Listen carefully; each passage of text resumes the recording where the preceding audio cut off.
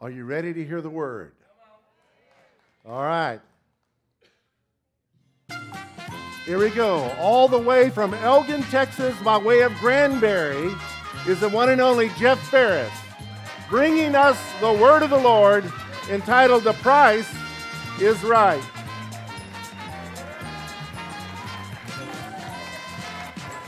Wow. How about that, as Debbie says? Well, let's open this game show up with prayer. I bet that's never happened, right? Father, I just thank you for the opportunity to gather here in your name. I thank you for your word, for the power and the truth that's in it. Father, I pray anything that I say that is not from you would fall to the ground and die.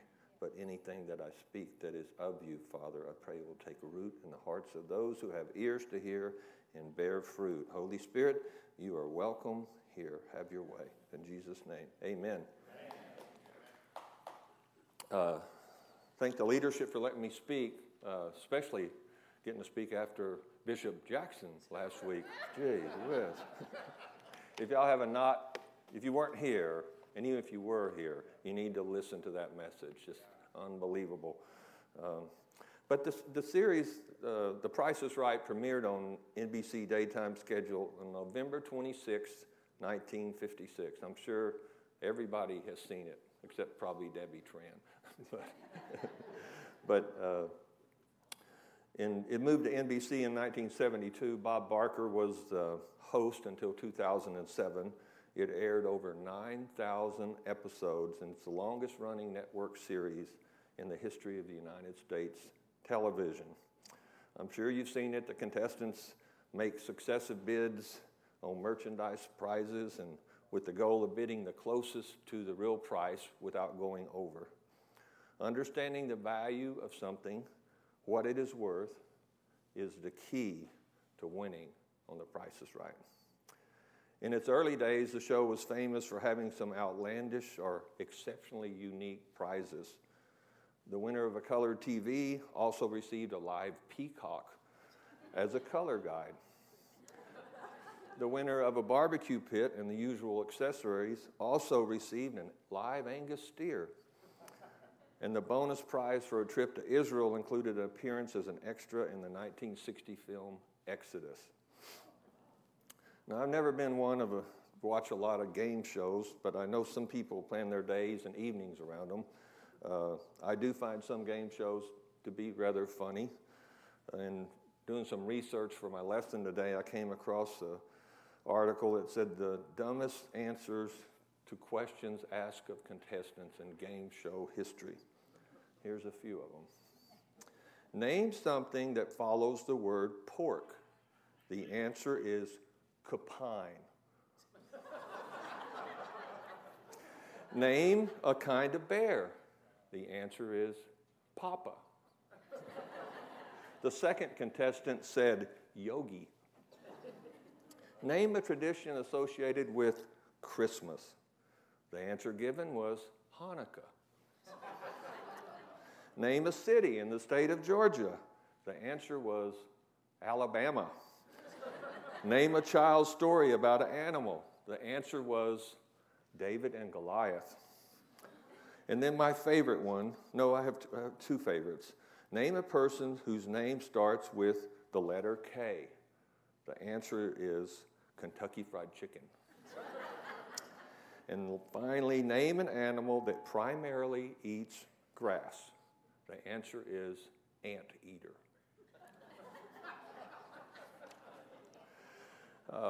One of the reasons I don't like game shows is because I'm terrible at them. I am the worst speller ever. My poor spelling is really what led me to really cry out to God. Did y'all ever have spelling bees in your class when you were a little kid? Can you imagine being the worst speller in the world and it's time for the school spelling bee? The night before, I would fall on my knees and pray to God that the teacher would get strep throat or that the pipes would break and the school would flood. But it never happened. I'd always go, and sure enough, it's time for the spelling bee. The teacher would get two captains, and they would pick their teams. And it usually the picking would end with you get him, and that leaves you with Jeff. And I would try to hide, but it didn't matter. Eventually my turn would come, and I would be so nervous. If the teacher asked me to spell my name, I would not have been able to spell it right. And that's just one reason why I hate game shows, because I'm terrible at them. The reason I started my lesson off with The Price is Right is for the past 11 months, I've been wrestling with the question, how much is that worth? How much is that worth? On a daily basis, I ask myself that question. In preparing for today's lesson, I did run across an interesting documentary on The Price is Right called The Perfect Bid, The Contestant Who Knew Too Much. Watch this. And I still have all of my name tags and contestant cards from all the tapings I've been to. Pretty sure it was 37 altogether. So 1 week I got into watching Price is Right from 1973. The same refrigerator freezer was on 4 different episodes that I watched, and it was $789 all 4 times. I'm like, well, see, there it is. There's proof. So that kind of inspired me to start tracking prices or keeping records, if you will.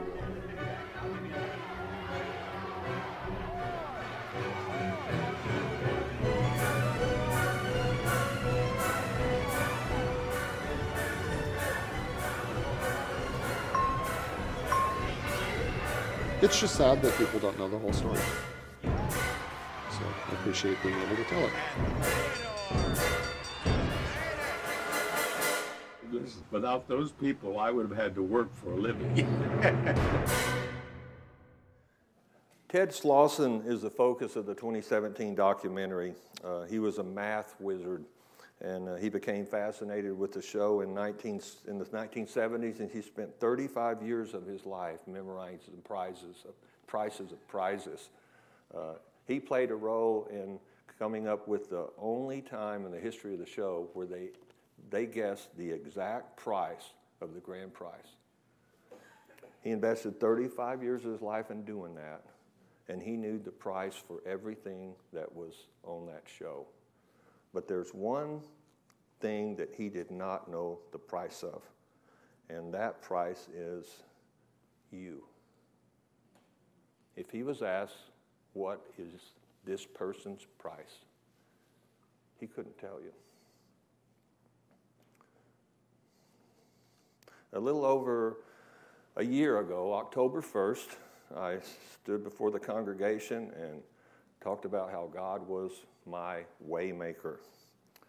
I'd ended my career at a company in Fort Worth called PDX. I'd worked there for 27 years, and in those 27 years, I rose from basically an entry-level employee to becoming the CEO of PDX. It was a small company at the time. It grew and grew. At one time, we had over 600 employees. We were the leader at what we did in the United States in providing software services to retail pharmacies. During that time, I spoke on October 1st last year about how God revealed himself to me over and over again in those 27 years as being my waymaker, my miracle worker, my promise keeper, and my light in the darkness. But my career ended there when PDX was sold.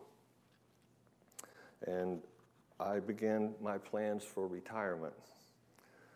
And I talked about what those plans were on October 1st last year.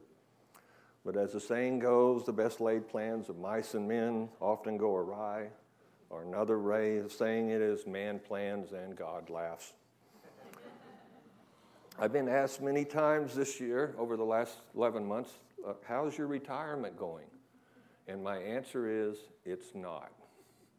My retirement is not going. My plans for the future took a totally different path following an event on November the 23rd of last year. It was on that date that the founder and owner of the company that I'd worked for 27 years passed away. He wasn't in the best of health, but it was a shock when he died.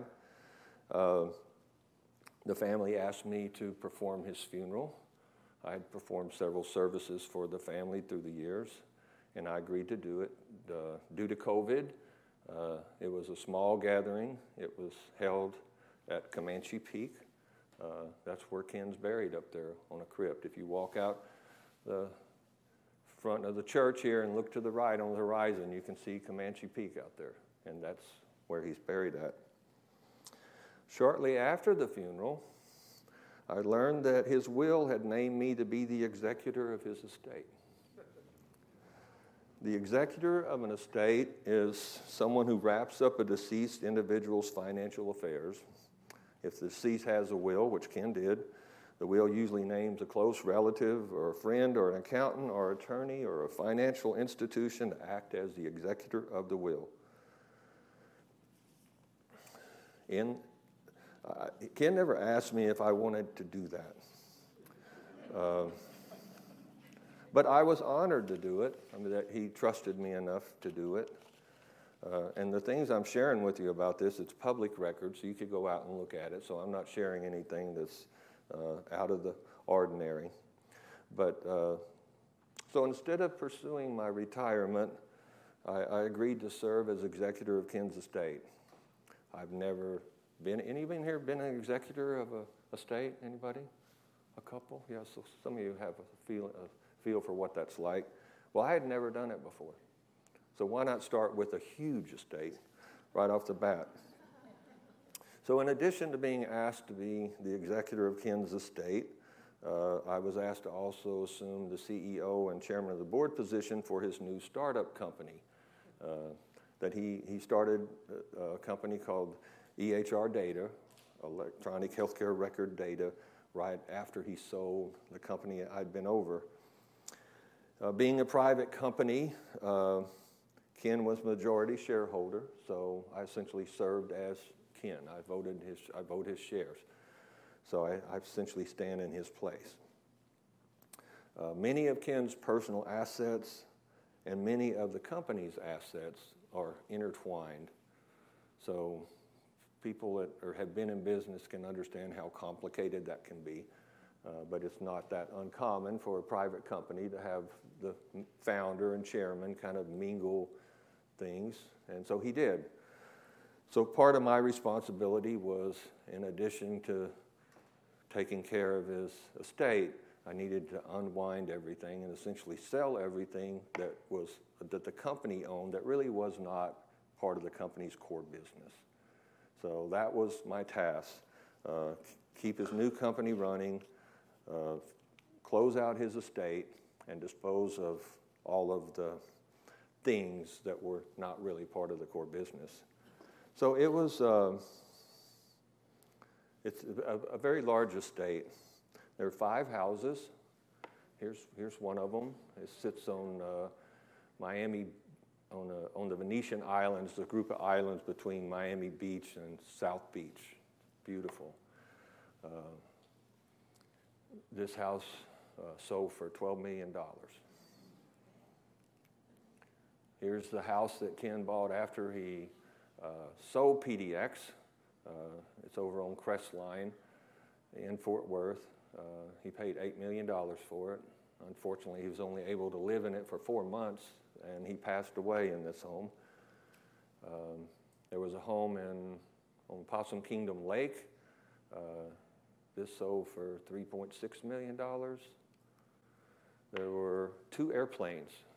This is a Cessna 10 Plus. I think it's $8 million. Just giving you an idea of how vast this thing is. This is the inside. It's a beautiful jet. Very fast, can fly long distances. He bought a 1944 Beechcraft Stagger Wing. I know nothing about planes. I see Marietta hiding Greg's eyes, but it's been sold. It's been sold. Sold for $500,000. He bought it for $500,000. And he had 17 cars. Some of them were classics. I'm not going to show them all, but here's a 1938 Ford Woody station wagon. Steve, this is the only one that hasn't sold. See me after church. Here's a 1938 Ford Roadster, a 1969 Ferrari Daytona.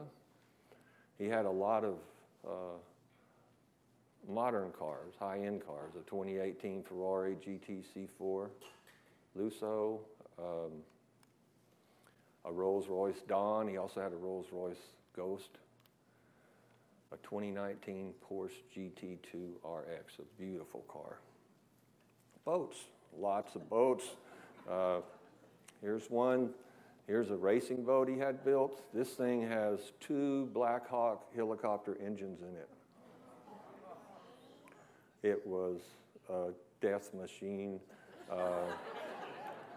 probably $1.25 million worth put into it. You couldn't sell it for anything because it was just a disaster. It just wouldn't run. The motor was too torqued for the boats. From what I understand, when they'd fire it up, it'd throw the propeller through the bottom of the boat. So we ended up donating it for $800,000 as opposed to trying to sell it for $200,000. He had some wooden boats. He had a houseboat. I mean, lots of boats. And as you would expect, there were lots of fine art and jewelry, expensive furniture, Indian artifacts, and real estate in addition to the houses like Comanche Peak up there. So it was my responsibility to determine what is all this stuff worth. So I've hired some professionals. If you ever need anybody, Tanya Adams from When Pigs Fly and Michelle Castro from Heritage Auctions, a worldwide high-end auction house, were on just great help. But I don't know why Ken picked me. I'm the least qualified person to do this. I drive a 2015 Dodge pickup truck with 150,000 miles in it. I love my house that I live in, but it is not a mansion. I've comfortably lived there, but it is not $1 million. It's not $500,000. And I sold the only boat I ever had a long time ago. But Ken trusted me, and I was honored to be named his executor. Again, I just wish he had asked me. The one question I had to answer for each and every item in this estate, from the houses to the knives and forks that are in the houses, was, what is that worth? Because in the end, I have to appear before court, probate court, and say, this is how much Ken's estate is worth. And I have to have a list of every single item that's in his estate and what the value of it is. So the answer to what the value of it is was, there's two. One is, what did the professional say this is the estimated value to be? That's what I have to turn into the courts. And the other question I would ask myself is, what was each item worth to Ken? And do you know what each item was worth to Ken? It's what he was willing to pay for it. It's what he was willing to pay for it. A few minutes ago, I asked two questions. 2 minutes ago, I was supposed to question to you, what are you worth? What are you worth? And the second question I have for you is, how to determine what is of worth to you. What are you worth? And how to determine what is of worth to you.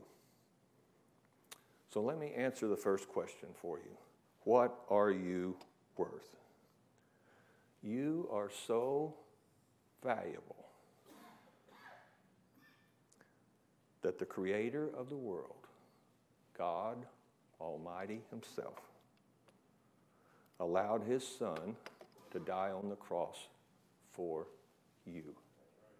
That is what you're worth.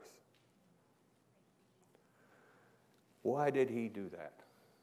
Why did God allow his son to die on the cross? For you and for me. Well, because he loves us. We are that valuable to him. He loves us so much that he doesn't not want to be separated from us. And what separates us from God?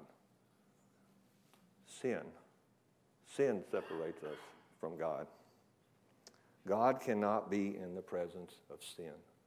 So the only way that we can come into the presence of God is by accepting this gift that God has offered us, the gift of his Son. Sin has no place in God, and regardless of how good you are, or how good looking you are, or how much money you have, or how smart you are, how successful you are, or how persuasive of a speaker you are, unless you have accepted Jesus Christ as your Lord and Savior, you're not going to be able to be in the presence of God when you leave this earth. Can I get an amen? Amen.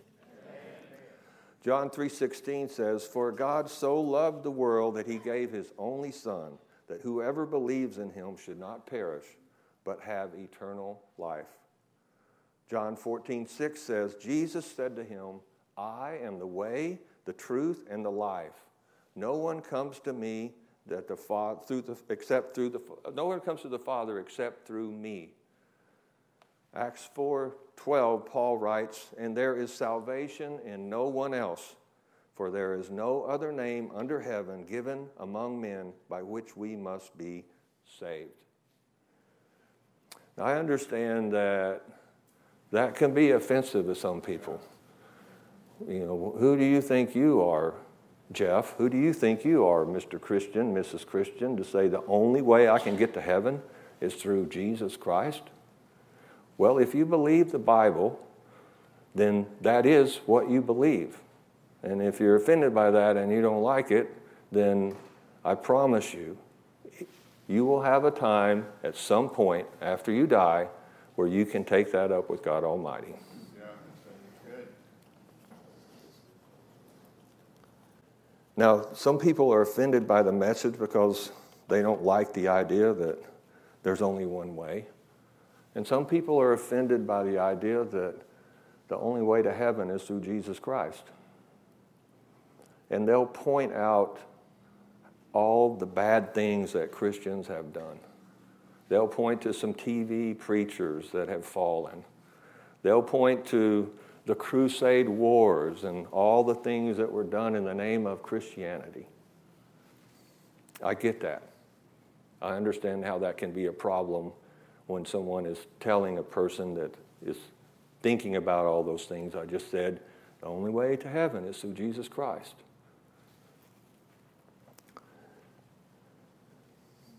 There's a lot of things that's been done by Christians in the name of Christ. But there are some people who call themselves Christians, but they're Christian only in name. Jesus talked about that in Matthew chapter 7, verse 21 through 23. "Not everyone who says to me, 'Lord, Lord,' shall enter the kingdom of heaven, but he who does the will of my Father in heaven. Many will say to me in that day," let me read that again. "Not everyone who says to me, 'Lord, Lord,' shall enter the kingdom of heaven, but he who does the will of my Father in heaven. Many will say to me in that day, 'Lord, Lord, have we not prophesied in your name, cast out demons in your name, and done many wonders in your name?' And then I will declare to them, 'I never knew you. Depart from me, you who practice lawlessness.'" There are a lot of people that proclaim to be Christians, but they're not. I say there's a lot. I know that there are. And I think that those people are guilty often of giving Christianity a bad name. And there's another reason why Christians do things, and that's because we're sinners. When you are saved, someone did you a big injustice if they told you, now you're saved, you accepted Christ as your Savior, you'll never sin again. That's not true. And you're not going to be living a life where you're never challenged. When you become a Christian, everything is going to be wonderful. You will still have challenges. But you have a Heavenly Father, you have a Savior, and you have the Holy Spirit to help you through those things. Part of closing Ken's estate involves holding an auction, or multiple auctions in this case. And all of them have been done online. So you get a link, you go online, you can look at the stuff, and then the bidding starts, and it's very organized. I mean, when you're bidding for a painting that's $350,000, just lots of stuff. That's the only way you really can do it. But we have all seen auctions, right? Old-fashioned auctions. The auctioneer stands up, describes the item that's to be auctioned off, and asks if there's any questions, and answers them if there are. And then he'll say, okay, well, let's start the bidding. Who has the first bid? And then people just start bidding. And the person who wins that item, who buys that item, is the one who pays the highest price. And the auctioneer will pound on the table and say, sold for $1,000 to the man in the blue Dallas cowboy hat. Come get your $1,000 thing. Right? We've all seen that, right? So while I was preparing this lesson and thinking about my responsibilities at Ken's estate and talking to the auction companies about things, I began to reflect about my life. I turned 70 recently, and it's not as bad as I thought it was going to be. My wife threw a big party for me, and the first thing I asked her after she recognized me at our party is like, is there something you're not telling me? Am I terminally ill or something? Because she made such a big deal of it. I was blessed by it. But as I did, and as often we do when we reflect back on our life, when we reach a milestone, I reflected back on my life. And again, my thoughts are always kind of intertwined with what's going on with Ken's estate. I began to think about, what if I was auctioned off? What if, again, thinking about what are you worth? What am I worth? What if there was an auction that took place and I'm what's going to be auctioned? I can see it. I'm standing there, and the auctioneer points to me and says, okay, we have this 70-year-old sinner here. There's only two people bidding for me, Satan and Jesus Christ. And so he said, let me tell you a little bit about Jeff. I've got a video I'm going to show you of every moment of his life, everything he's said, everything he's done, everything he's thought. He plays it. It's going on fast. It's just a blur. It's just going by. Satan and Jesus watching it. It finishes, and Satan says, hey, can you rewind that back to 1970? And he does. I'm like, oh, gosh. Let's look at 1972. Oh, gosh. Let's look at this one. Oh. It just goes on and on. It was clear what he was doing. He was trying to prove how worthless I was. So Satan says, okay, I've seen enough. I'm ready to bid. Christ said, well, wait. I want you to rewind it to July 14th, 1963, a Sunday night, and I want you to rewind it to 6:45. So there it is, a small Church of Christ. They're singing the invitation song. And here's this 11-year-old Jeffrey Lee Farris, frightened out of his gourd, steps out in the aisle and walks down the aisle to Brother Despain. And the Church of Christ, they don't call their preachers pastors. So Brother Despain was standing there, and we're watching it, Satan, Jesus, and me, and the auctioneer. And you hear Brother Despain ask me, it's like, what are you here for? And I answered, I want to be saved. And he said, will you believe Jesus Christ is the Son of God? And I said, yes, sir. You believe he died for your sins? Yes, sir. You believe he rose from the dead and now sits at the right hand of God? Yes, sir. Is Jesus Christ going to be the Lord of your life? And I said, yes, sir. And then he turned to the baptistry behind the pulpit and said, here's water. Would you like to be baptized? And I said, yes, sir. And it showed me going down in the water and being brought up just like we saw today. And Jesus said, okay, I've seen enough. I'm ready to bid. And the auctioneer said, okay, let's open the bid. And Jesus said, I'll give my life for him.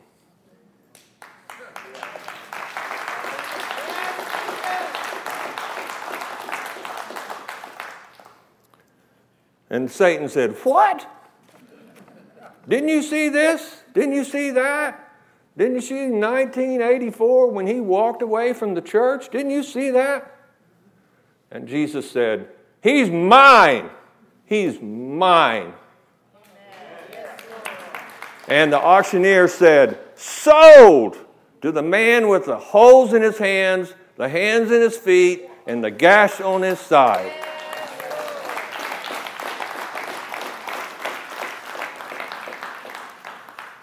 And Jesus said, welcome home. It is finished. That's what he said. Can you picture yourself being auctioned? John 3:16 tells us what we're worth. The Lord loves me so much, and he loves you so much. He's loved everyone so much that has ever taken a breath, that he gave up his life for each of us. He died a terrible death for each of us. It was the most costly gift you could ever give. But you have to receive it. He died for you, but you have to receive it. The fact that Jesus Christ died doesn't mean that everybody is now saved. Even Satan knew that Jesus Christ was the Son of God. If Satan were to come forward at church and the pastor said, do you believe Jesus Christ is the Son of God? He would say, I sure do. But when the pastor would say, well, will you accept him as your Lord and Savior? Absolutely not. And if you have not accepted Jesus Christ as your Lord and Savior, then Jesus has not died and saved you.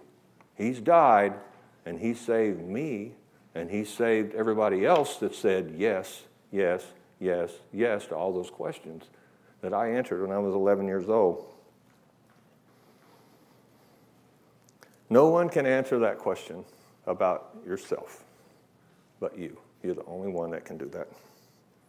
You can't be saved by your mama or your preacher or your best friend. Only Jesus Christ can save you.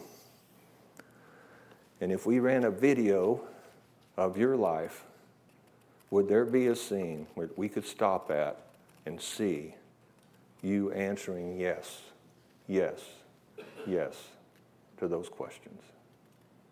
Wouldn't necessarily have to be at a front of a church.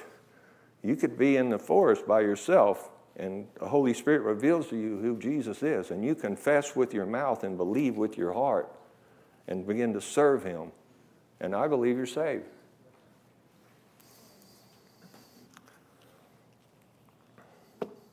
Now let's address the second question. How to determine what is of worth to you. How to determine what is of worth to you. Let's start by looking at one of Jesus' parables recorded in the Gospel of Luke. The lost and found sheep. A lot of people call it the lost sheep. I like the lost and found because he found him. So I'll read it to you. Then all the tax collectors and the sinners drew near to him to hear him. And the Pharisees and the scribes complained, saying, the man receives sinners and eats with them. So he spoke this parable to them, saying, what man of you, having 100 sheep, if he loses one of them, does not leave the 99 in the wilderness and go after the one which is lost until he finds it? And when he has found it, he lays it on his shoulder, rejoicing. And when he comes home, he calls together his friends and neighbors, saying to them, rejoice with me, for I have found my sheep, which was lost. And I say to you that likewise there will be more joy in heaven over one sinner who repents over the 99 than over the 99 who needed not to repent. In this parable, Jesus is a shepherd. And the sheep are people. They're souls.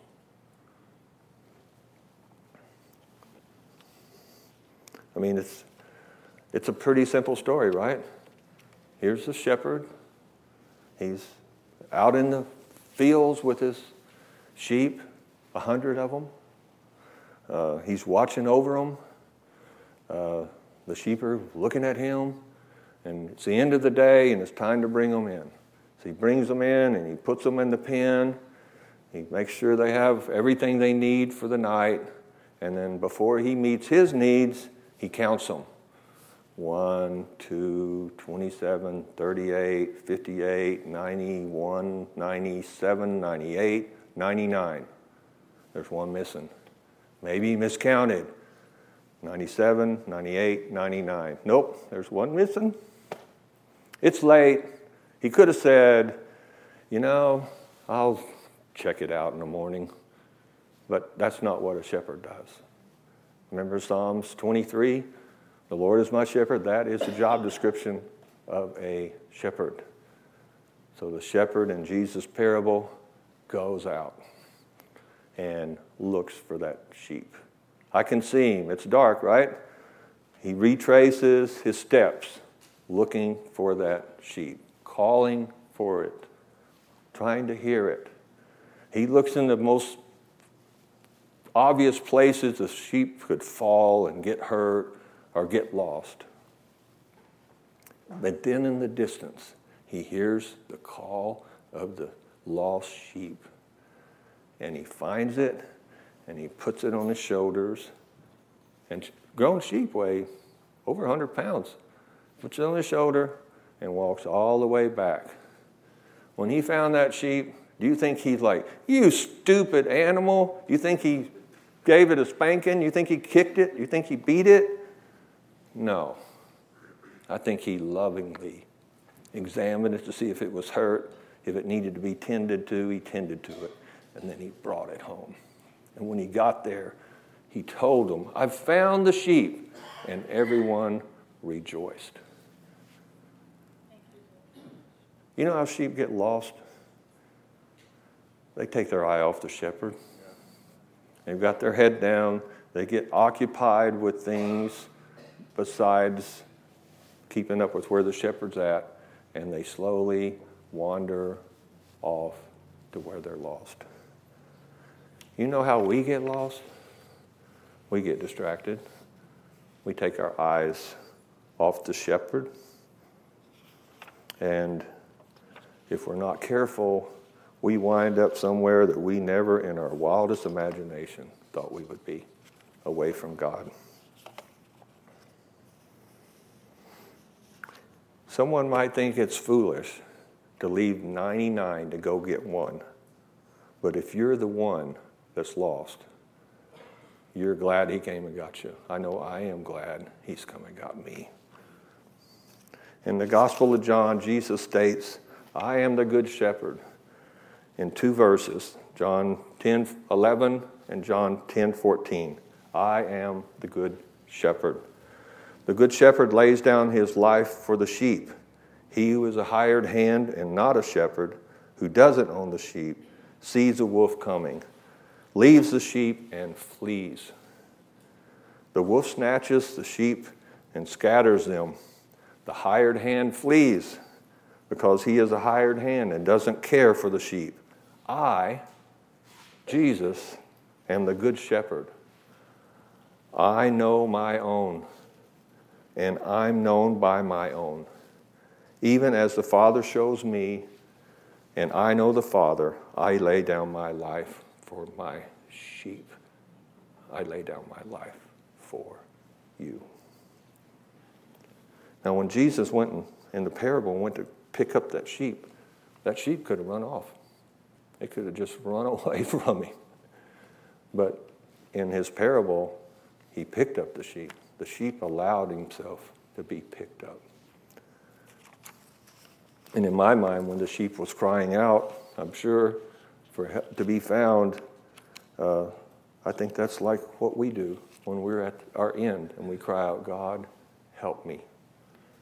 You see, we may be lost in our life at times, separated from God, but we're not lost to Him. He knows exactly where we're at. He doesn't have to wander around searching for us, wondering where we went. He knows where you're at. And all He's doing is just waiting for you to say, come and get me. Reach my hand, take my hand. That's all He's asking to do. One can get an idea of how someone values something or someone else by observing how the individual takes care of it, how much time the individual invests in it, how much money the individual invests in it, how the individual talks about it. There are a lot of clues that could help answer that question. And I can see how the Lord values me, not only by providing me with a Savior, but by how He cares for me. He's available to me every day, 24 hours a day. At any time, I can call on His name and talk to Him. He's arranged for me to have the instruction manual for life, the Bible. He's given me the gift of the Holy Spirit that lives in me. He's always with me. He has established His church for me that I can be a part of and serve in and be served. He's assigned angels to watch over me. He has arranged for all my needs to be met, and He has a heavenly home waiting for me when I draw my last breath. In what other way could He show me He loves me and values me? I can't think of one. But in return, what have I done to show Him that I love Him? What have you done to show Him that you love Him? I'm not talking about salvation by works. That's not what I'm talking about. I'm not talking about some list that you're keeping or that He's keeping. I'm talking about living a life where it's obvious that you love the Lord. It's obvious that you appreciate Him. You know,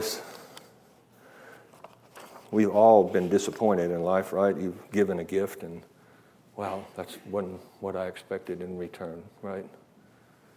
Many of you know that I donated a kidney a number of years ago, and she's with us today. Just by chance? Well, not by chance. God knew you were going to be here today. But Gary Kidder was a member of our church, and I won't go into the details, but I felt led to the Lord to donate a kidney to him, and I did. I was glad to do it. But no. Here's where I'm going with this. It was a gift from God, and I remember, I don't know how much time had passed. I mean, we were both still in the hospital, and I went down to Gary's room, and my recovery was going better than his. And but I remember him thanking me for it, and he thanked me for being obedient to God, and he made me a promise. He said, I will take care of Lefty. That's what we call my left kidney. Said, I'll take care of Lefty, and you take care of Righty. I said, I will. And he said, I promise you, I will do everything within my power to take care of what gift you've given me. And I will do nothing to harm it. And I was so appreciative that he did that. And I reflect on how God must feel when he gave us his one and only Son. And how do we show our appreciation for that gift? Yeah. We have to accept it. And if you haven't accepted Christ as your Savior, you'll have the opportunity here in a few minutes. But when we accept it, how do we treat that gift? How do we treat this precious gift that we've been given? How do we show the Father of Jesus Christ how much we love him?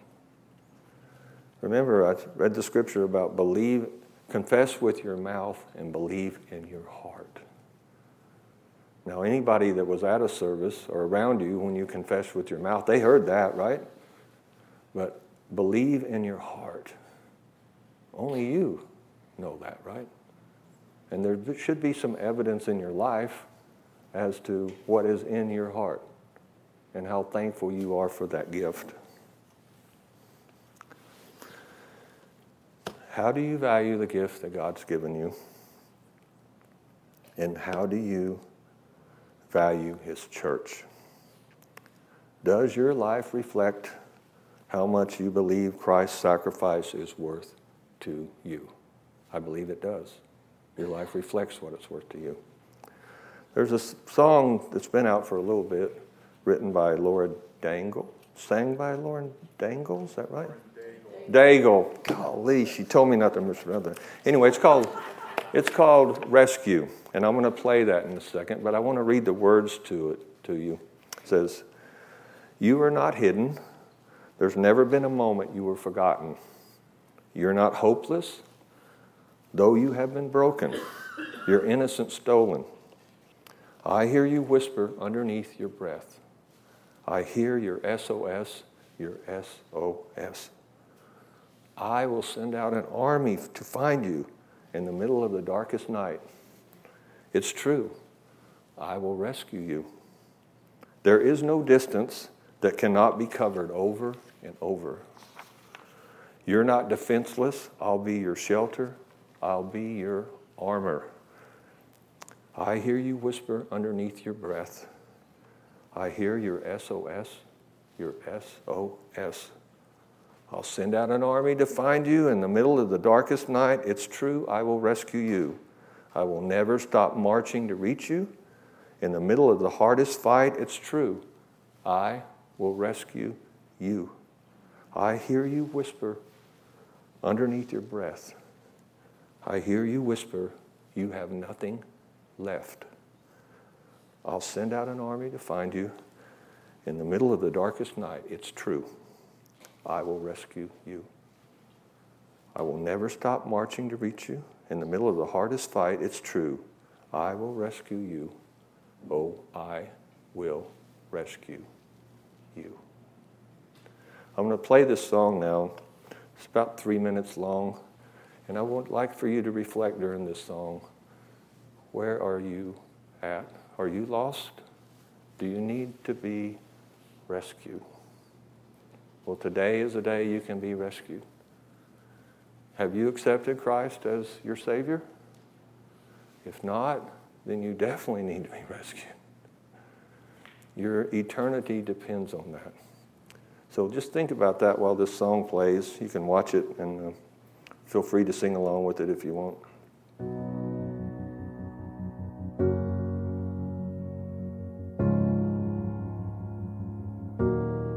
You are not hidden. There's never been a moment you were forgotten. You are not hopeless. Though you have been broken, your innocence stolen. I hear you whisper underneath your breath. I hear your SOS, your SOS.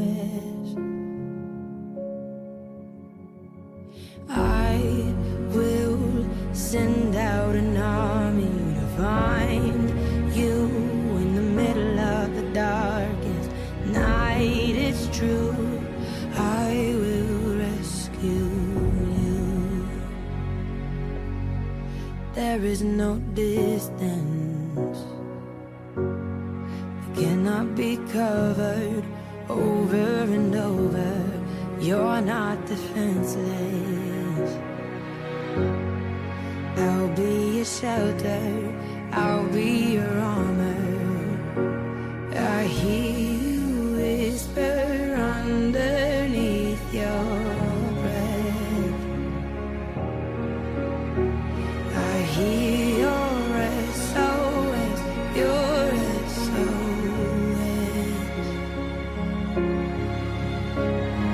I will send out an army to find you in the middle of the darkest night. It's true, I will rescue you. I will never stop marching to reach you in the middle of the hardest fight. It's true, I will rescue you. I hear the whisper underneath your breath. I hear you whisper you have nothing left. I will send out an army to find you in the middle of the darkest night. It's true, I will rescue you. I will never stop marching to reach you in the middle of the hardest fight. It's true, I will rescue you.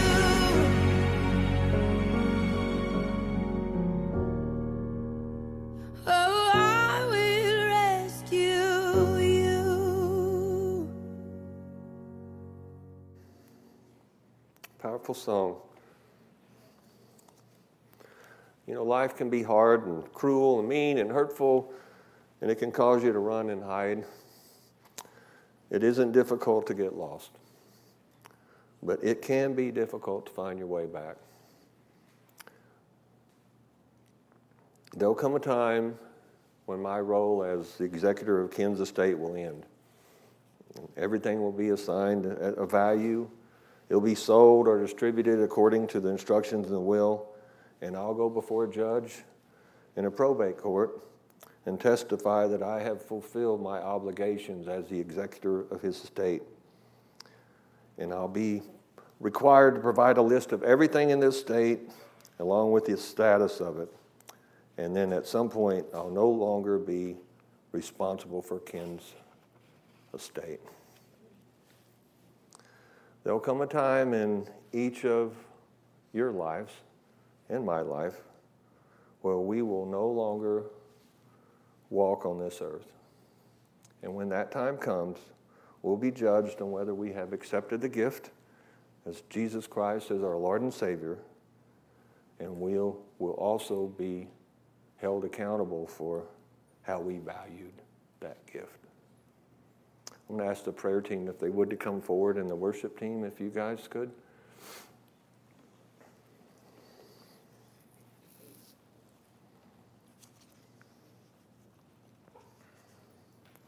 One of the reasons I feel so passionate about this were the obvious ones. You know, I want everybody to be saved, but I was really stirred last week by Bishop Jackson's message, and I didn't need him to tell me the state that our country's in, right? And there's lots of reasons why our schools are in the state they're in. There's lots of reasons why our country's in the states it's in, why there's gender identity, why there's critical race theory, why there's riots in the streets, and a lot of the reasons why it's like that is because we as Christians have not done what we're supposed to do. We've allowed it to happen. Greg sent me something the other day. I don't remember exactly what it was, but I read it. I responded back and said, we didn't lose the battle. We didn't even fight the battle. So as Christians, if we stand up and live the life Christ has asked us to live, then there's no way that this nation can't be changed. There's no ways that this city can't be changed to positive, and there's no way relationships can't be healed and mended if Christ is the center of it. So the worship team's going to lead us in worship, and while they do, you actually have sinners down here in front of you. You do.